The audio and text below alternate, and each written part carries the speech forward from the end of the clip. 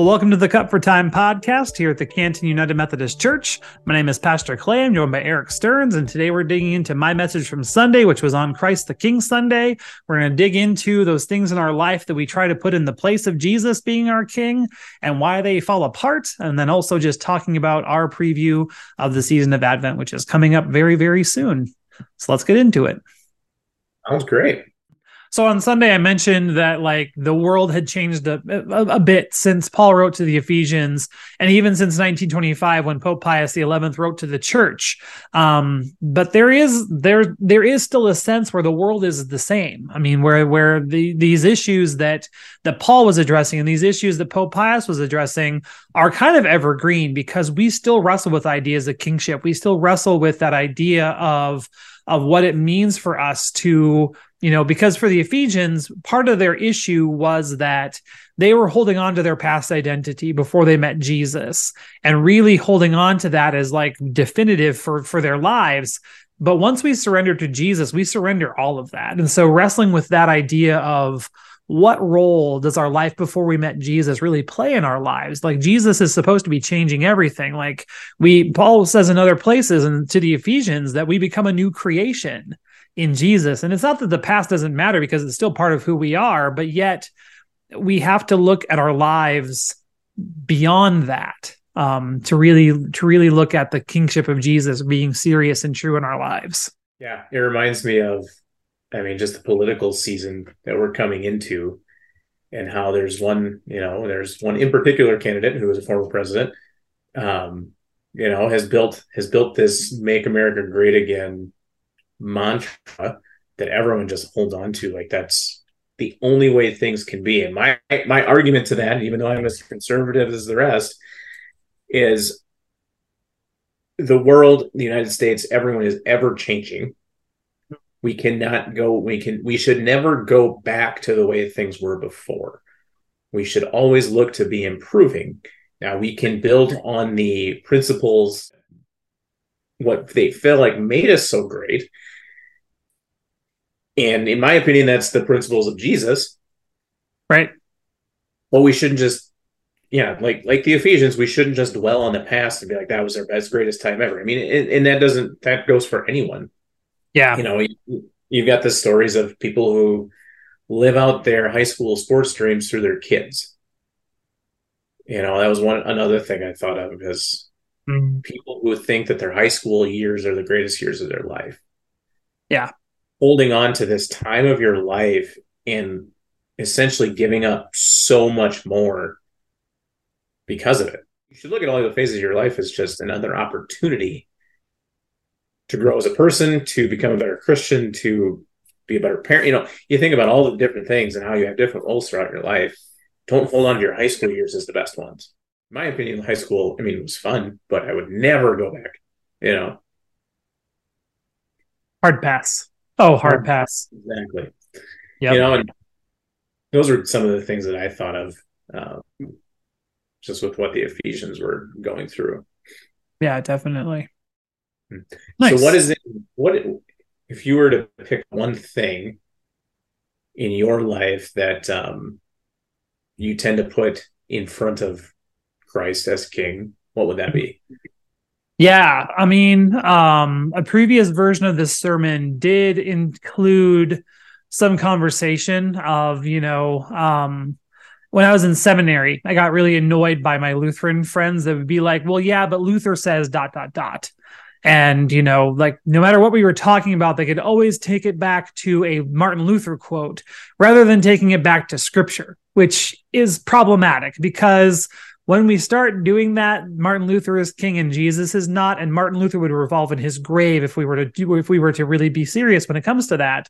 But if I'm going to be completely honest, as a United Methodist and as a person that's been very deeply formed in the works of John Wesley and by the works of John Wesley, if I'm being completely honest, I can do the same thing with John Wesley. And my theological slant is not king, but Jesus is. And if something that, I mean, the thing that I wrestle with is that if something bumps up against me theologically, if something of Jesus bumps up against me theologically, I really have to, to take a hard look at that. And then also just, as a pastor, when a person is ordained, they are ordained to order the life of the church, and they are ordained to take that authority. And that's awesome, but also that's not absolute. You know what I'm saying? Like, you still have to submit to, not just people above you, like my district superintendent or my bishop, but like to Jesus. Like, I can't just take that authority in my name. I'm taking that authority in the name of Jesus. And like, when something if an idea that I have, bumps up against something that Jesus would disapprove of, then we have to follow Jesus. I would say that's where I wrestle with the idea of kingship and, who is ultimately in charge. Yeah. Yeah. How about for you, Eric? That's a hard question. Thanks for asking it. Mm-hmm. For me, it's sports. Sure. Oh yeah. I love sports. I mean, I'm not one that says my kids need to be in every sport possible, but right. and do traveling teams forever. Like, that's a whole different level. But honestly, I get stressed out when I can't watch the Vikings. Mm-hmm. Like, that really is hard for me. Yeah. And I don't miss church things to watch the Vikings, but you bring it up though. If we have leadership team after worship, I definitely know when the Vikings game is. Let's because go. I'm reminded. So let's be honest, keeping that on task is not a bad thing. Anyway, no, that's also very true. So also very true. I mean, it's Jack's football, it's basketball, it's the Vikes. Mm-hmm. You can gain a lot of valuable things and to help you become a good person and have a good life from sports. Sure. But really, those same things those things come from Scripture, right? The ideas of hard work and treating everyone fairly, and all of the things, teamwork, all the things you learn in sports. Once again, are a scriptural idea. It's just a different way. Yep, definitely. Yeah, I also I even mentioned it on Sunday. Like, I like sports. Like, yesterday the Bears played the Vikings, and I watched the entire second half of that ball game. After the second my kids went to sleep, I was like, all right, I can watch the game and not have to play 20 questions. I can just watch the game, and I loved it. And I do not regret my choices whatsoever.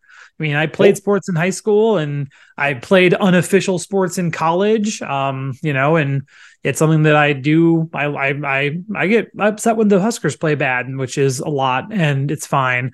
But yeah, I hear that too. That's, I think that's very apt. So, yeah, another one. Earthly success is another one that I struggle with. Yep.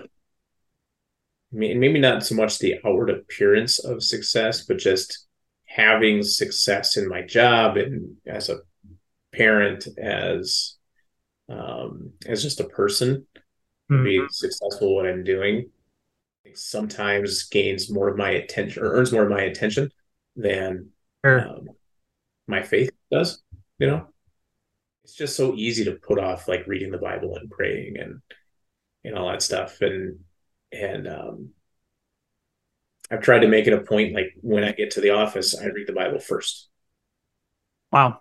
And then I get into work. And there are days that probably once a week, I don't do that, and it just feels different, Sure.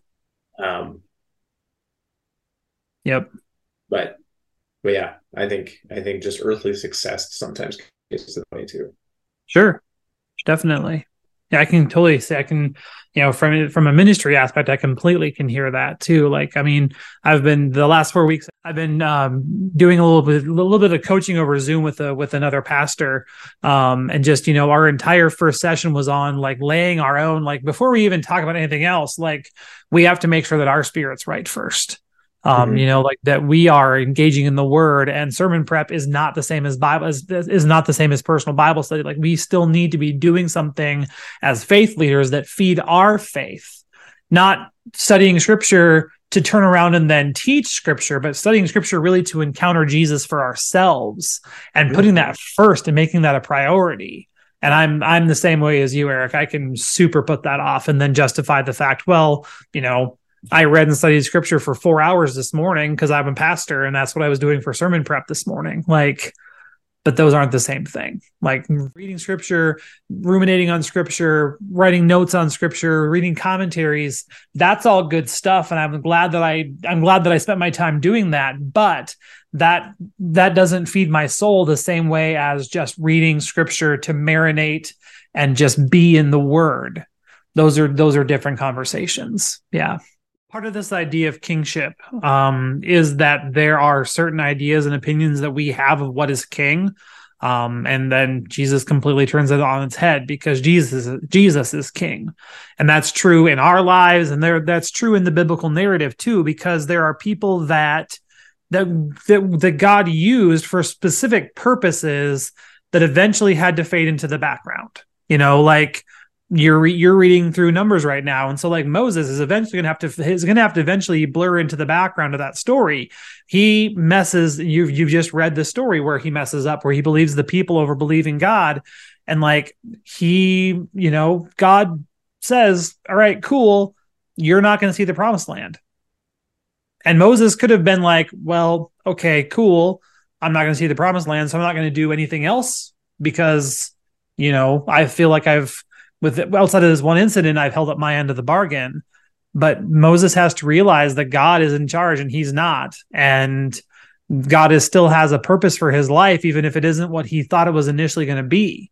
And so that's also true in the life of John the Baptist. One of the things I cut from the sermon was talking about his example of life and faithfulness. Because before the annunciation of the birth of Jesus was the annunciation of the birth of John.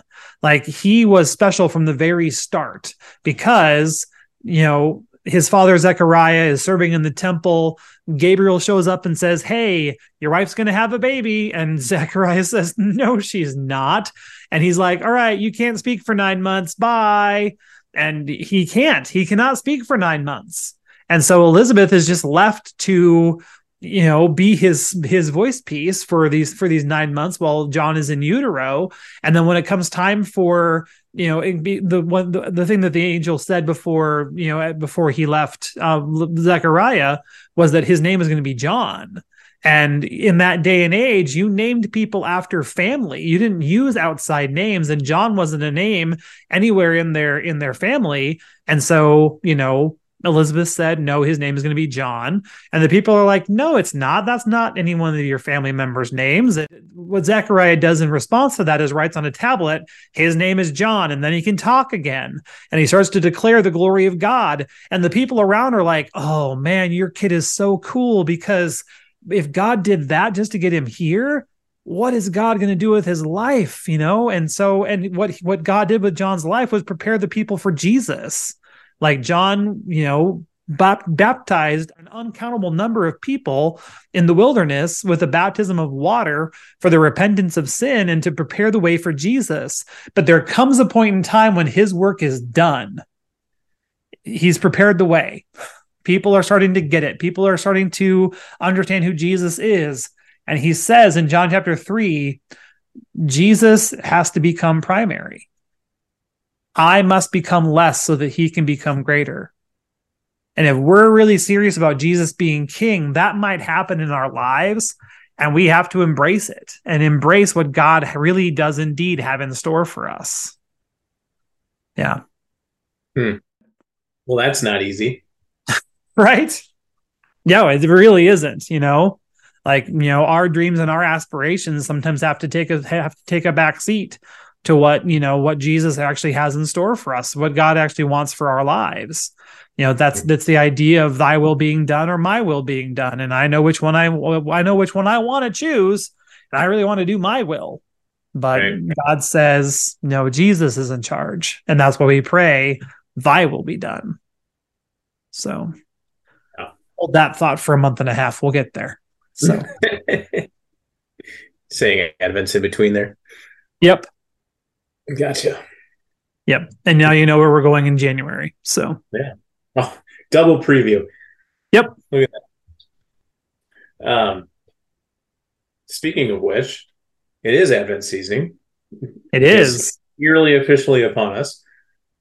So what do you have in store for us for this season? Yeah, so the Advent season is a little bit crazy here just because it's so busy. But what we're going to be doing from the pulpit is we're going to be digging through a sermon series from our General Board of Discipleship called My Soul Waits. And so we're going to be talking about what exactly we're waiting for when it comes to the birth of Jesus. And so this first week is centered around hope, a shocking hope. And so what does it mean for us to be people of hope? And what exactly are we hoping for when it comes to Advent? Because really, truly, we're looking for the birth of Jesus, but that happened a long, long time ago. And we're going to celebrate the birth of Jesus. And it's very, very important that Jesus was born. But what we're really hoping for is the return of Jesus. Advent is this not weird, but Advent is this time where we're hoping and thinking about things that are so much bigger. It's so much bigger than just the baby in the manger. We are looking forward to the eschatological promise. We are looking forward to the fulfillment of God's word in its fullest sense of the return of Jesus Christ. And we are preparing our hearts for that. And so we're going to be digging into scripture from two different places. First, from the book of Isaiah. Isaiah's prayer on behalf of the people, begging God to come down and believing in their heart of hearts that God would love to be here. And then a portion of Mark's gospel where Jesus talks about what it means to be calculating. And there are people even in Jesus's day and age that would say, okay, this is going to come to an end. And then, the apostle Paul doesn't kind of help that by saying that none of you will die before the Son of Man returns. And, we're still waiting, and so there are people that have taken to the task of calculating when the return of Jesus is going to be. The funny example of that is that when I was in seminary in the year 2011, our seminary graduation date happened to coincide with one of the predictions of the end of the world or the return of Christ. And we all had a great laugh about how we had double booked, and worked so hard. These graduating seniors finishing seminary had worked so hard for their MDiv just for Jesus to come back a day later. And there are people that have done that, and Jesus says not to. Jesus specifically says that not even he knows the day and the hour. And so our job isn't to try to figure out what's going on, especially in the light of there being conflict in Israel. I've had so many conversations with people over the last couple of weeks of being like, well, is this a sign of the end times? Oh, I don't know. It could be, but I don't, it's not that I don't care, but that's not what we're supposed to be focused on. Our job isn't to worry about that. If Jesus would have wanted us to know, we would know. Our job is to be ready. Our job is to be focused on the mission of Jesus, to have this hope that Jesus is coming back and to want other people to believe alongside of us. And so our shocking hope is that we believe against all odds that Jesus is going to come. We're going to hold on to this hope no matter what, because that's what Jesus has called us to do. We want God to come back. We want God to reign, truly, truly, fully reign over the world. And that's what we're looking forward to and what we're hoping for. But in the meantime, what do? We work for the good of the gospel and we hold on to hope. So that'll be what we unpack on Sunday. That sounds fantastic. Yeah, I'm really looking forward to this series. So, Yep. And even on some of those Sundays that have other things happening during worship, we will still have a sermon on the podcast network that connects to this sermon series. Awesome.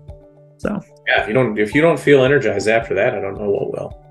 All right. Great. Well, thanks for joining us on this week's Cut for Time podcast. Join us again next week in person at church at 10 a.m. or online for the podcast next week. Thanks for listening to our Cut for Time conversation. Join us for worship in person or on Facebook Live Sundays at 10 o'clock Central Time. And now go in peace and serve the Lord.